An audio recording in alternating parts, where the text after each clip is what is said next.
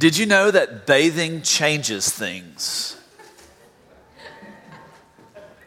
The world is made into a different place all because of bathing, right? Didn't get an amen on that one? Somebody missed their shower this morning? Now, before you start thinking of Dial or Suave or anything, let me tell you a little story. Back about somewhere around 250 years before Christ, there was this Greek mathematician named Archimedes. Maybe you've heard of Archimedes. But Archimedes decided he was going to take a bath one day.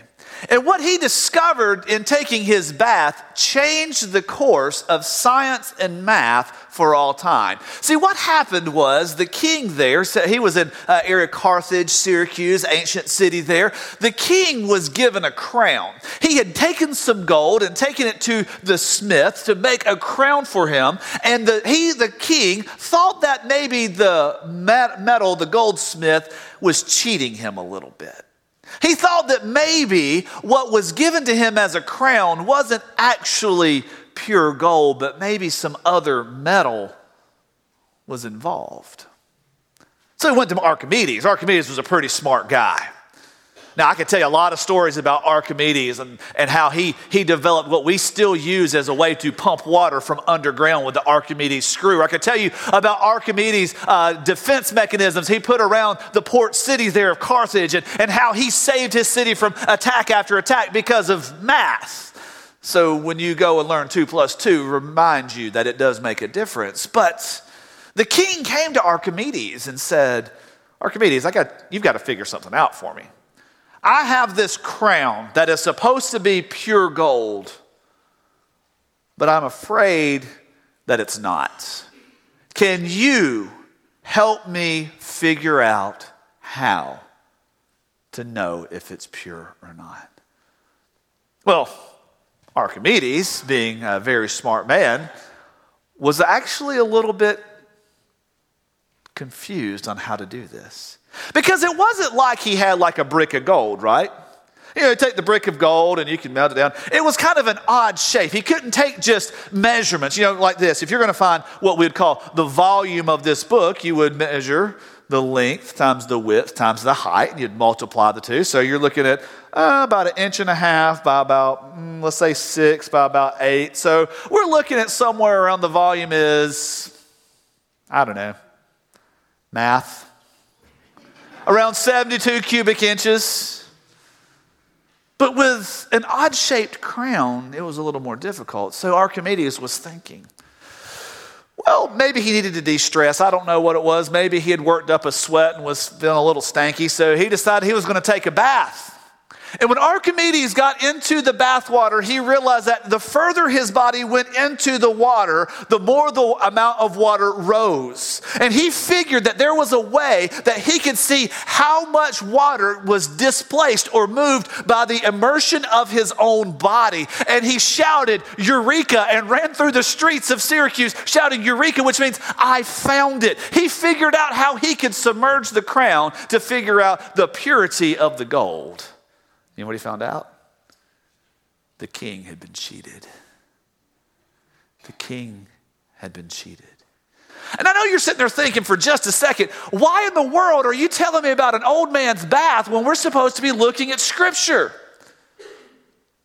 Because the king was on a quest to find out the purity, and we as the church must be after purity, and we see it happen in Pergamum, and what's going to be tested of us, and how we respond to the impurity of the world, and what we're going to tolerate as far as impurity. So if you've got your place, we're going to be in the book of Revelation, chapter 2. Revelation chapter 2, this is the 4th in our series of churches, the 7 churches in Asia Minor, as we're looking at Revelation, the triumph of Christ. If you've not been with us on Sunday morning, I do want to encourage you to go to our website, fbcfairburn.com. There's a little button there that says media. Click on that. Catch up on what you've kind of missed, because there is stuff for us to all learn and embed in our heart as we walk with Christ together. But we come to this church, Pergamum. It is the 4th. We've talked about Ephesus. We talked about Sardis. Last week we talked about the church in Smyrna. Not Sardis. I am all mixed up. We did Pergamum last week and on Wednesday night. We're in Thyatira this week. We went Ephesus, Smyrna, Pergamum, and now into Thyatira to look at this church that was tolerating impurity. So if you've got your place in Revelation chapter 2, we're going to start in verse 18, and I'd like to invite you to stand with me as we read the word of God together, honoring the name of Christ as we stand in his presence, if you are able.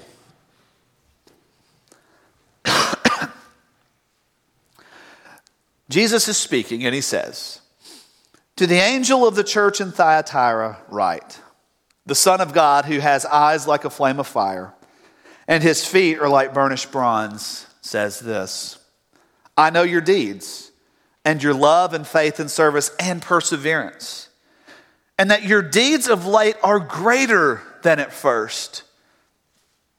But I have this against you, that you tolerate the woman Jezebel, who calls herself a prophetess, and she teaches and leads my bondservants astray so that they commit acts of immorality and eat things sacrificed to idols. I gave her time to repent, and she does not want to repent of her immorality. Behold, I will throw her to a bed of sickness, and those who commit adultery with her into great tribulation, unless they repent of her deeds. I will kill her children with pestilence, and all the churches will know that I am he who searches the minds and hearts, and I will give to each one of you according to your deeds. But I say to you, the rest who are in Thyatira, those who do not hold to this teaching, who have not known the deep things of Satan, as they call them, I place no other burden on you. Nevertheless, what you have, hold fast until I come. He who overcomes and he who keeps my deeds until the end, to him I will give authority over the nations, and he shall rule over them with a rod of iron, as the vessels of the potter are broken to pieces, as I also have received authority from my Father. And I'll give him the morning star. He who has an ear, let him hear what the Spirit says to the churches." Let's pray together. Father, we look at your word. And God, is so easy on a Sunday morning in a sanctuary, having sung hymns and songs of praise, having joined ourselves in mind, body, and heart with other believers, to look at your word, to hear your word, and walk out of here doing nothing with your word. So God, we ask that you would do something different today. We ask that the Holy Spirit of God would give us ears to hear what the Spirit says to the church. We ask you, Lord, that you would give us the motivation of heart to step into Monday different than we left Sunday, so that we would see how the Word of God is creating in us a greater desire to serve you in all things. But God, we ask that you would give us purity of heart, purity of mind, purity of soul, purity of being, so that we could honor you. And we ask this in the name of Christ. Amen. You may be seated. Wow, Thyatira, kind of a tough place, right? Jesus doesn't have all the friendly things to say about Thyatira. Because what we find in Thyatira is that this is a church that has an issue with purity. The church at Thyatira had a purity problem. Notice what's going on in this passage of Scripture. This is one of 7 letters that Jesus addresses. Now, just to kind of give you the quick overview of what we see in church at Ephesus, church at Smyrna, church in Pergamum, here in Thyatira, next week in Sardis, then in Philadelphia, and finally in Laodicea, is we see Jesus identify himself according to the picture that John gave in John chapter 1, where he sees this image of the Christ. And we're going to talk about that in just a second with what's going on with Jesus and his address to Thyatira. And then each of them get an I know statement. I know what's going on in your church is what Jesus says. And here's, I know your deeds, your love, your service, your perseverance, and how things are better now than they were before. He knows these things. And he goes from there to bringing up an issue, at least with 5 of the 7. In Smyrna and Philadelphia, there is no issue brought up. It's just, you're in trouble and I'm here for you. But he brings out this concern. I know this. And then he calls them to repent. There's a call to repentance given to these churches because God gives his word, Christ gives his word so that we would respond. Not that we would hear and walk away, but that we would respond. So he gives this open door of repentance. And then he always makes a promise. And this happens in each of the 7 churches, but keep in mind, and we've talked a little about if you don't got anything going on Wednesday nights, please be here at 6:30 because we're talking about these letters a little bit more in depth. We're kind of give and take. We had some really good discussion this past week, some questions that came up. But here's what's happening.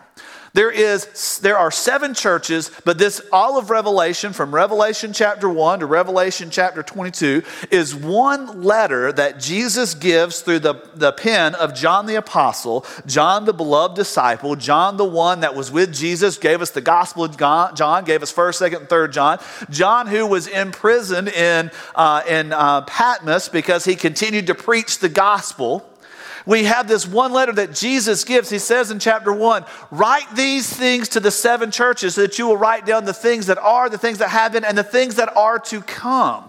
And so each church, even though this is addressed to Thyatira, it had already been read to the church in Ephesus. It had already been read to the church in Smyrna. It had already been read to the church in Pergamum. And then by the time Thyatira hears it, they're learning what's going on in the other churches because God wants us to see his word as being effective and fruitful for all of us. Says Paul writes in 2 Timothy chapter 3, all scripture is breathed out by God, and therefore it is profitable for teaching, reproof, correction, and training in righteousness, so that we as God's people may be equipped for every good work. And so we're looking at this, and we're looking at what's going on in Thyatira, and the reason we've got to talk about their purity issue is because I believe that we as a church suffer from a purity issue. We're not immune to it. Why? Because we all have skin. Because we all have a mind. Because we all have a heart that's bent towards serving something, and too often, even though we claim allegiance to Christ, it is drawn in by the things of the world. And so that impurity kind of comes in, and I don't want Archimedes to have to figure out in a bathtub how to test us when Jesus has already given us his word.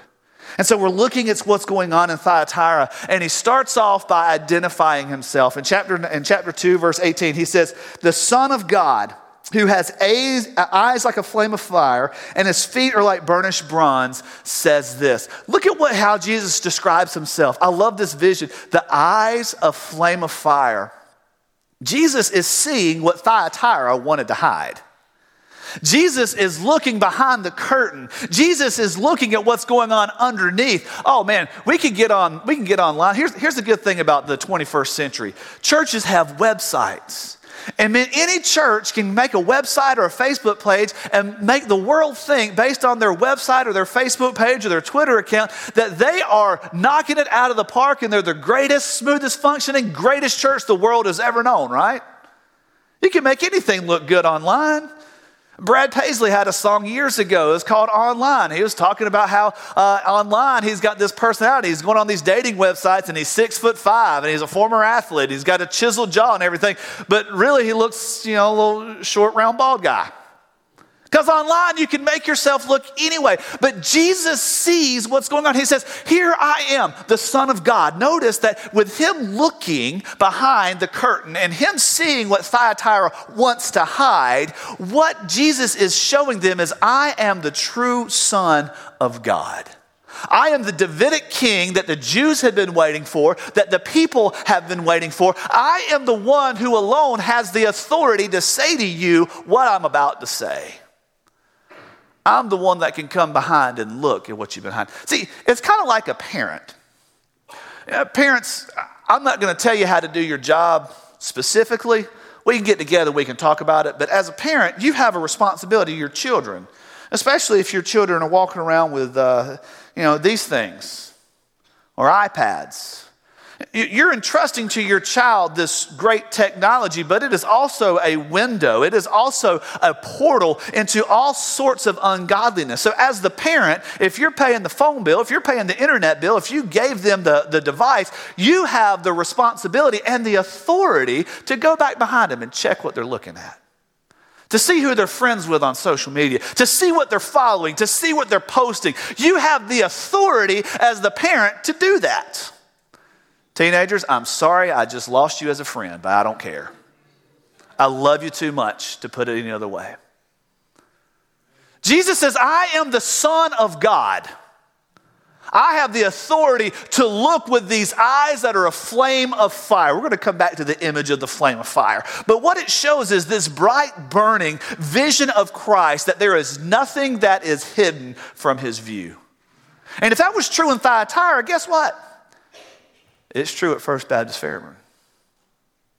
And it's not true at First Baptist Fairburn. It's not like one of those things where we've got this extra sensory perception of Jesus, like as soon as you walk in the door, we got security cameras in our buildings and everything. It's not like those security cameras you walk in and now all of a sudden Jesus can see everything that's going on in your life. He sees it when you're at home. He sees it when you're sitting in front of your computer. He sees it when you're at work. He sees it everywhere you are. There is nothing that escapes the all-seeing eye of Christ. We've got to remember that. Because we want to operate on the, if no one knows, I can get away with it, but Jesus always knows. And here in the church in Thyatira, there are some things going on, and Jesus says, look, I am the one who has the ability as the Son of God to see beyond everything you're trying to hide. And then I want you to notice also that he says, I am here standing with feet as burnished bronze. Now, I'm going to be real with you. That's a tricky one.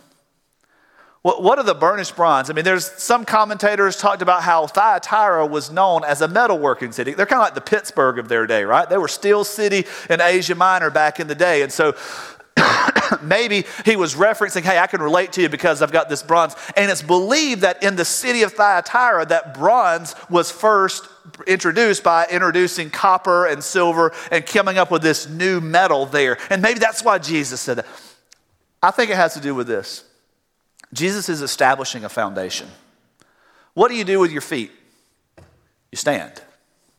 What happens if you don't have a good footing? You fall, right? You slip. Now, I want you to think just a second.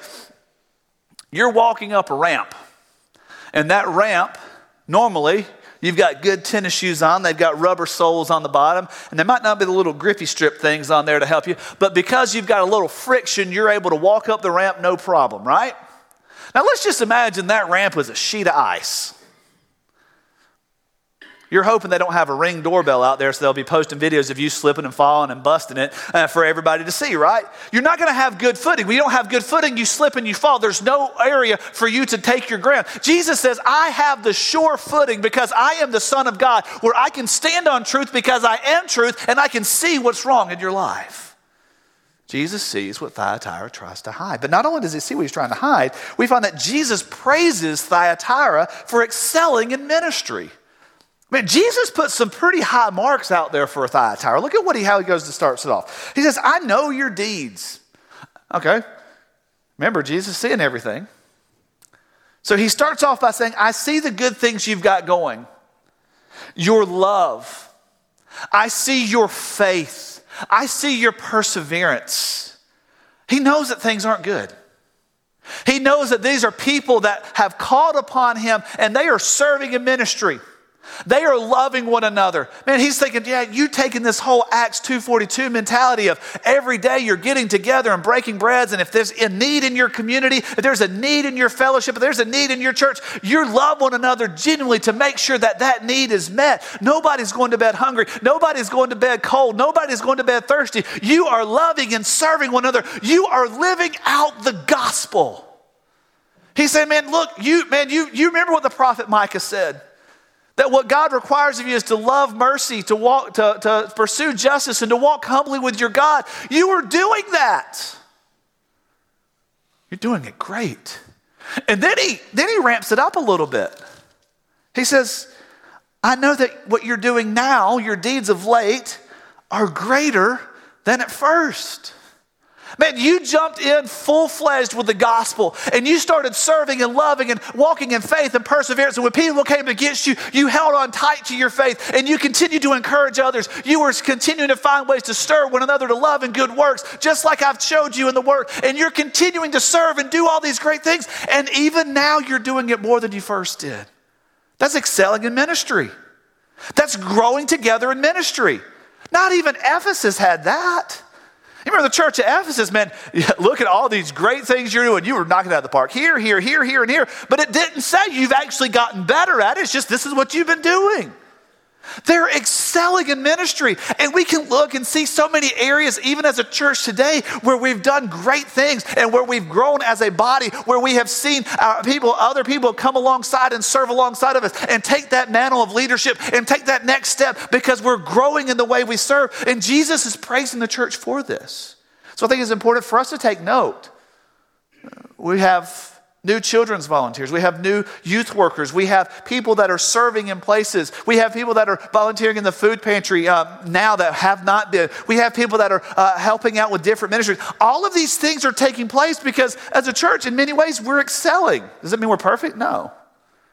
Does it mean we got it all together and got it all figured out? Man, I wish we did.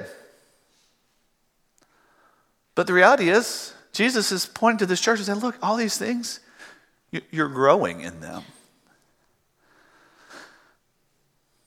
But then there's a but. And he says in verse 20, but I have this against you. And church, this is the hard thing to stomach because we want Jesus to come in and pat us on the back, right? Good job, good job, good job, good job, good job. You know, we want Jesus to walk around with a gold sticker and a thumbs up for every single one of us, shake our hand, good job, good job. But because Jesus sees everything, he sees the good and the bad. He sees what is praiseworthy and what must be confronted. And before we get into what this but is all about and what everything's taken place in this passage, I want us to stop and ask the question, why does Jesus do this? Why does Jesus give them such high praise here and then lower the boom on them? Because Jesus loves his bride. Jesus loves his church. And it's not that Jesus doesn't want us to feel good about ourselves. Jesus wants us to be pure. Jesus' desire for the church is that we would be conformed to the image of Christ.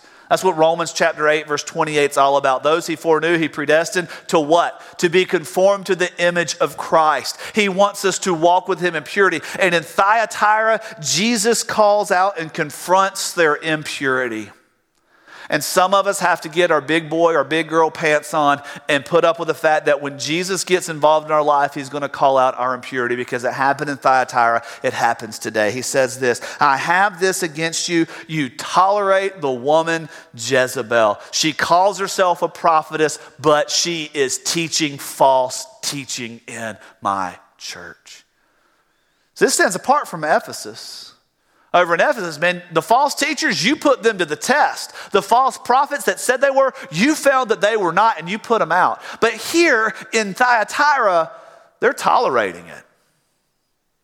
And I'm not going to go into all the gross imagery that could be involved here, but here's where the impurity lies.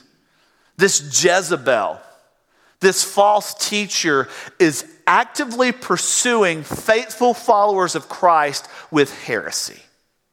See, the word Jezebel, I personally do not believe that there was a lady named Jezebel in this church teaching. I don't believe that. I believe that what Jesus is using is this direct reference to what happened to the people of Israel in the book of 1 Kings chapter 18 when Jezebel, a foreign woman, married Ahab, king of Israel, and introduced all sorts of idolatry and idolatrous practices to the people of Israel. So much so that many of them started worshiping Baal, the false god, rather than the true God. And there was that great showdown between Elijah and the prophets of Baal. Maybe you'll remember what happens in the book of 1 Kings chapter 18. Jezebel had just had 850 of God's true prophets, faithful prophets, put to death. Either turn to be a prophet of Baal or you're going to be put to the sword. Well, Elijah's not going to have anything to do with it. He says, I tell you what, rather than put me to the sword, let's have a little showdown out here. Let's see who's God's the real God. So let's get all these prophets of Baal out here, and I'll come out here, and we're going to offer a sacrifice. And whichever God takes the sacrifice, we know that's the true God, right? You remember the story? So he gets out there on the mountain. He gets out there on the side of the hill, and they bring a bull, and the prophets of Baal go first. He's like, you know what? Tell you what, you can have first pick. We'll show you how it's going to work. You have first pick. So the prophets of Baal come out there, and they prepare the bull, and they prepare the altar, and they put the bull on there, and they pour the water on the altar, and they have everything ready, and they start calling out to Baal, and they're cutting themselves, and they're mutilating themselves, all in the name of Baal, this false god. And Elijah just stands back and pokes fun at them. Maybe your God's asleep. Maybe he's in the bathroom and didn't realize, literally it says that. Maybe he's relieving himself. Maybe Baal's using the restroom and just can't come to the door right now. Nothing happens. And here comes Elijah. Tell you what, after you prepare the bull, dump all the water on it and then fill it up and dump it on there again. Hey, a third time, cover it up with water so the water is flowing everywhere. And one time he calls upon the name of the Lord God, and fire comes down from heaven, takes up the burnt offering, licks up all the water, and he says, who's the real God? It was all because of the queen Jezebel. And here Jesus says, you remember that Jezebel? Well, let me tell you about the Jezebel that's in your church now, who is inviting followers of me to worship in pagan ways, to practice immorality. And I have every reason to believe from this passage of scripture that we are involving sexual immorality within the church. Can you imagine that? Oh, it's okay to practice this sexual immorality. It's okay. Just lower the standard. Don't be so uptight. Don't be so legalistic. God created all this for us to enjoy, for us to have fun. So it's okay. And he says there in this passage, not only does she exist, but he says, you tolerate this person. Can I be real with you for just a second? Tolerance does not mean what it used to. We live in a, quote, tolerant society, right? Everybody tells you you've got to be tolerant of this. What they mean is you've got to agree with me and don't disagree with me, because if you do disagree with me, I don't have to agree with you, but you've got to agree with me. That's what the world means by tolerant.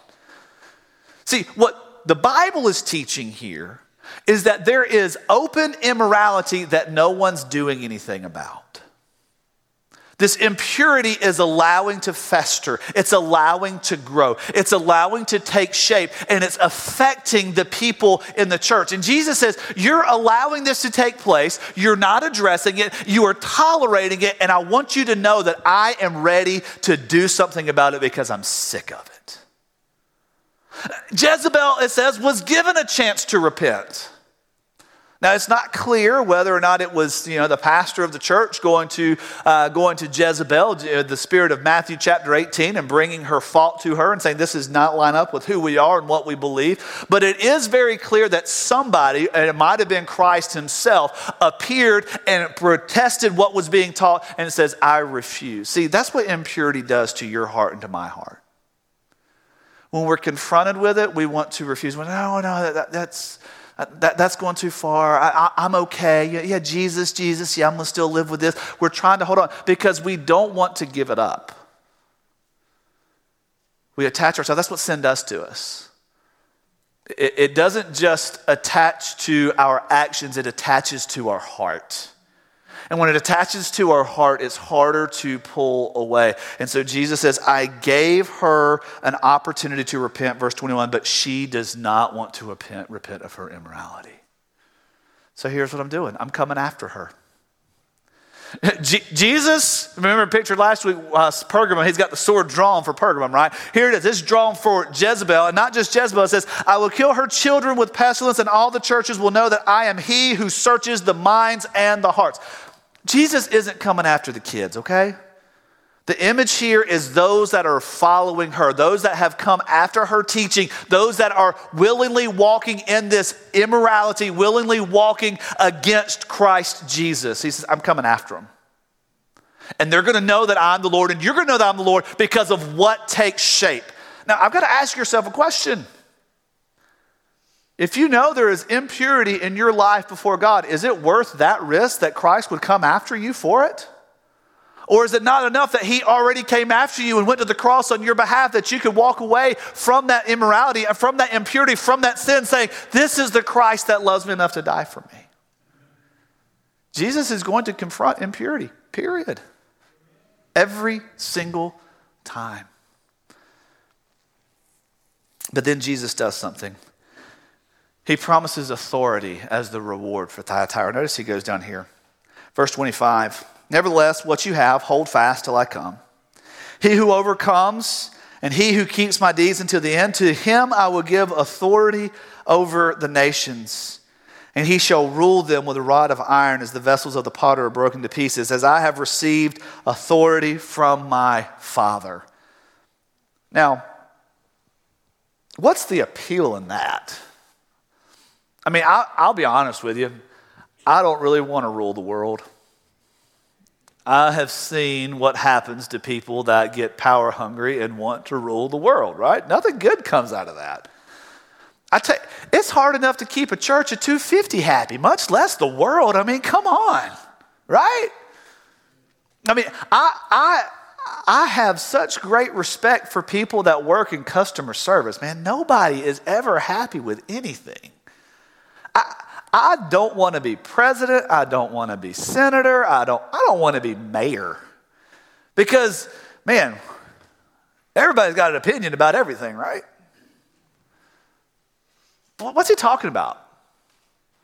This is a promise that is true for you and for me today. One day, there is coming a day when we with Christ will rule for 1,000 years on this earth. Because we, in the millennial reign of Christ, we'll get to that later in Revelation, we will be there with him. And we, the followers of Christ, we who have persevered, we who have held fast to the promise, we have been promised that we will have a position as the children of God here. That's big. That's really big. And the beautiful thing about that is it's not up to you, it's up to him. He's already decided it. Because he's triumphant. Because he's the victor. So what does this got to do with your church and my church? We like to talk about church in terms of community. And so we've got to look at the community aspect of who we are, because life in Christian community demands purity. Life in our church demands and is a matter of our personal purity. For example, let me throw a really, really good one out there to you. If you were to go to, let's say, where do I want to eat lunch today? Let's say you were to go to Shane's Rib Shack, right? Shane's Rib Shack, and they've got 13 employees. I don't know how many people work at Shane's, but Shane's Rib Shack in Fairburn has 13 employees working today. And of all 13 of those, there's only one that didn't wash their hands after using the restroom. Yeah. You see where I'm going with this? The other 12 did. So it's okay, right?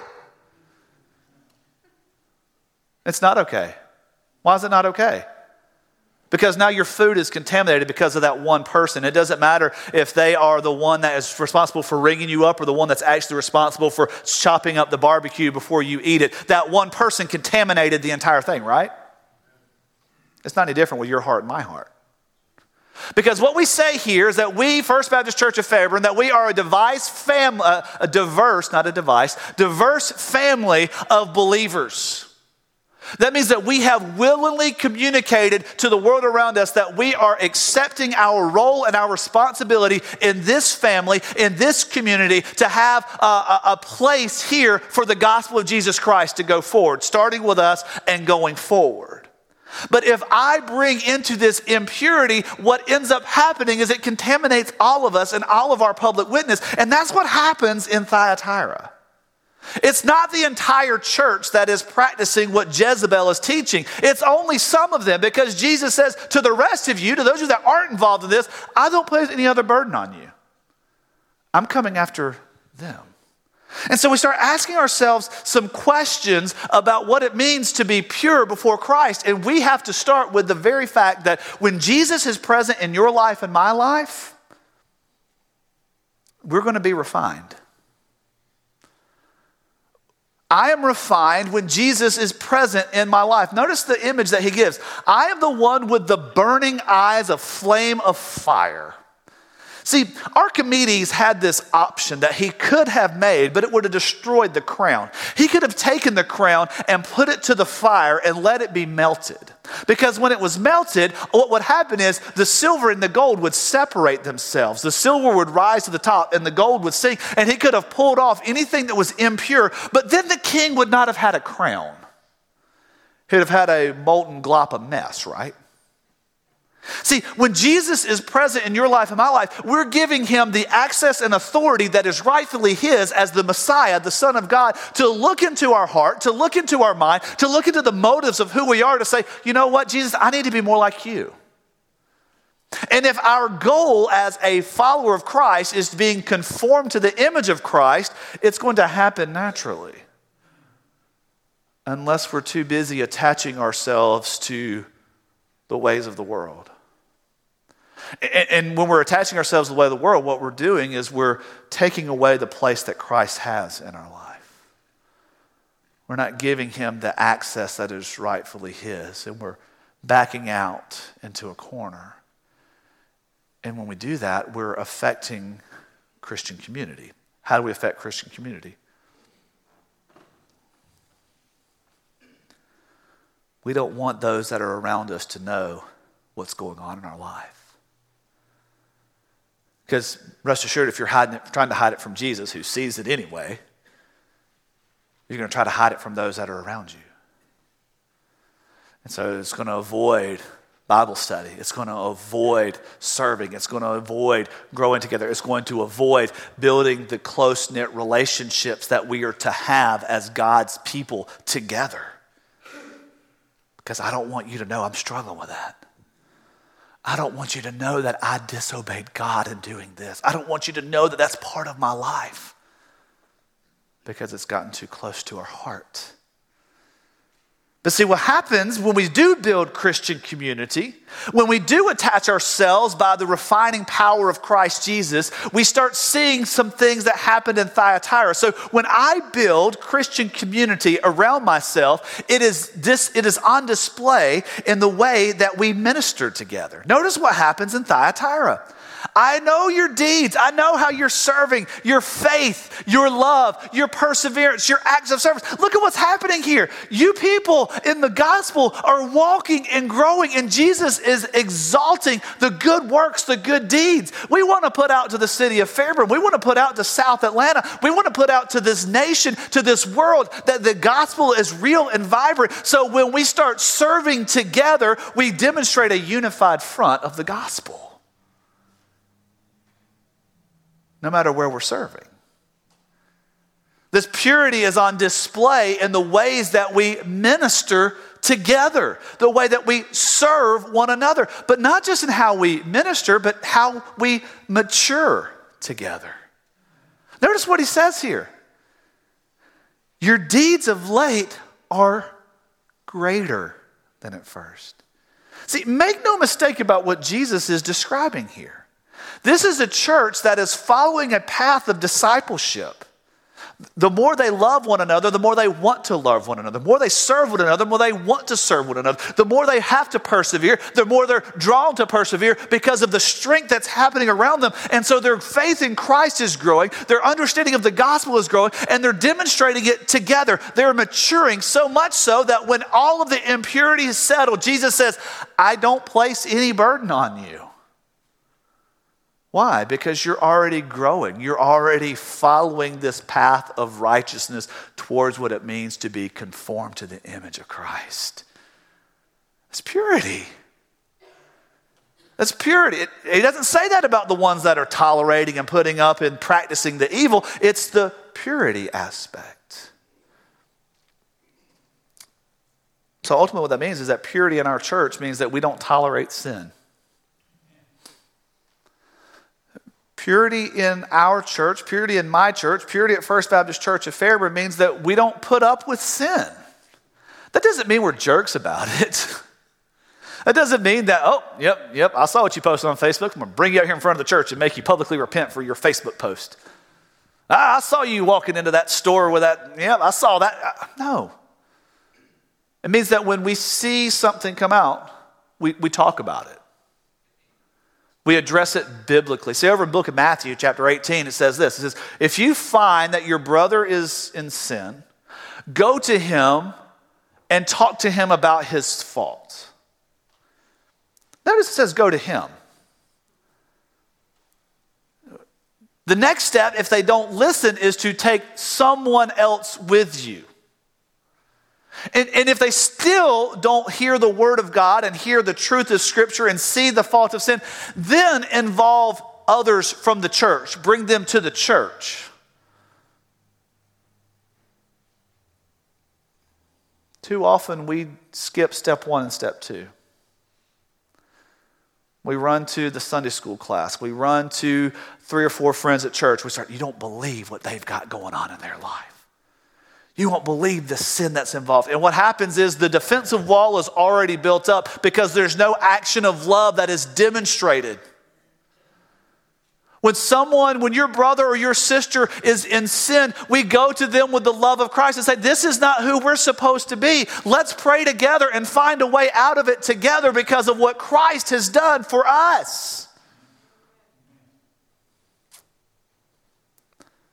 Probably should have had a stronger amen on that. But that's not what we do. We're good at the not tolerating other people's sin, right?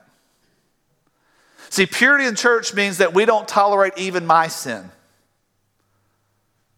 We're really good in the church. We're really good at pointing everybody else's sin out. That's why most people don't like Southern Baptists, because we talk about everybody else's sin, but we want to deal with our own. But it starts with me. And just because I have sin in my life doesn't mean I'm disqualified from addressing someone else's sin. It just means that I've got to go to Christ about who I am and what Christ is doing in my life so I can walk with you out. Jesus says, take the the log out of your eye so you can help them with the speck. He never says, don't deal with that and don't deal with them. He says, address your heart so that you can see their heart clearer. That's what the gospel does. That's what it means to not tolerate sin, to take my sin as seriously as I take your sin, so that we would walk out of sin together under the gospel of Jesus Christ because of the purity that he offers. It also means that purity means that repentance is natural. What do I mean by repentance is natural? See, if we're serious about the nature of sin, what we want more than anything is for sin to be exposed. That is not natural. The reason that dogs are called man's best friend is because we act a lot like dogs. You call a dog, it's going to tug its tail, it's going to cower, it's going to hide. You call us out on our sin, we're going to tuck our tail, we're going to hide. We want to be scratched behind the ears, man. We want to end the letter to Thyatira after verse 19. Good work! Attaboy, good boy, come on. Good boy, good boy, good boy. Now, that's what we want Jesus to do. But see, when we have this understanding of purity, when we have this understanding of what Christ Jesus has called us to as a people, as a community of faith, then we'd start saying, you know what? I want the impurity exposed. Because if it's exposed, I can address it. I can address it. I heard somebody say one time they don't like going to the doctor because every time they go to the doctor, they find out something else is wrong with them they didn't want to know. Well, the reason it's exposed is because you can get it fixed, right? Purity reminds us, a desire for purity reminds us that we are to be a repentant people. And when I say repentant people, most of us stop at I was saved, I was baptized, I'm okay. You're not okay. I'm not okay. Because I'm still alive. I still have human blood. I still have human flesh. I still have human emotions. I still have human desires, just like you. But a desire for purity says, you know what, Christ, refine that in me because you have all access to me. Make me more like you so that I will come into conformity with what it means to love Christ Jesus first. Because life in Christian community is a matter of purity. That's what it means to be a church member. So if you're interested in being a part of our church, we have a New At First coming up in about 3 weeks, right after the service on March the 1st. We'll feed you lunch. See me after the church. We'll talk a little bit about it because it helps us see you, helps you see us so that we can walk towards Christ together. Ultimately, what this means is that my church needs me to be pure.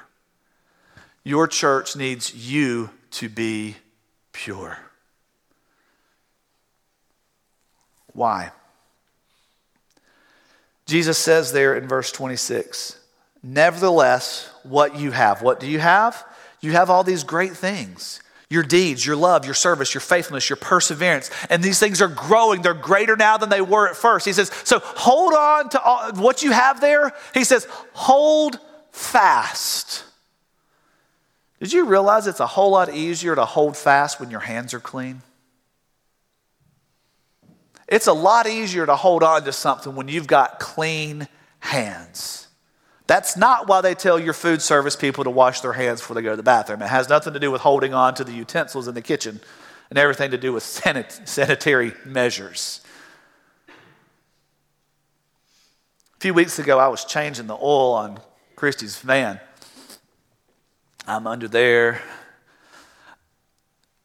Kind of makes me feel like a man when I'm able to do stuff like that, you know. I mean, be honest with you, sitting at a desk doesn't make me feel manly. But something about being under a car with a wrench, twisting that one nut that holds, that one bolt that holds the oil in the reservoir, something about just doing that just made, I feel like a man. I'm changing the oil on the car.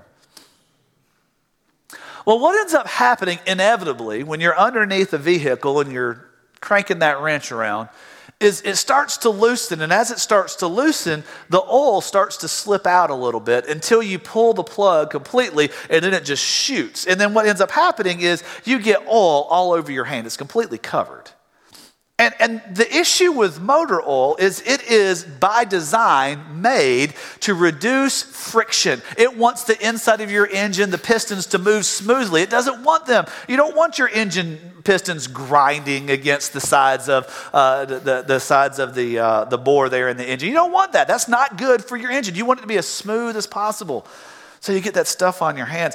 And then you've got this next task. You've never changed oil. This is what you got to do next. You got to wait for all that stuff to drain. You put that plug in, then you move around there to loosen the oil filter. Now, the majority of oil filter companies thought it was a great idea to make their oil filters as smooth metal as possible. I mean, really, really smooth. So you've got a little oil on your hand, and you go and you try to grab hold of that oil filter, and you try to twist it when you've only got about this much space and you can't get your hand in there all the way anyway. You're trying to grip it just enough, but it's on there tight and your hand continues to slip. Fortunately, the Fram filter company decided we're going to put some rubber grip on the bottom of our filters, so that when you have that slippery hand, you can still grip onto something. Because if you didn't have the oil on your hand, you could take your other hand and it's nice and clean and you can torque that thing off just exactly right. When you and I are valuing purity in our lives and seeking Christ's likeness, we're able to hold on tighter to the promise that He has, because the stain of sin is not on our hands. What's on our hands is the blood of Christ, which holds us to His truth and to His promise.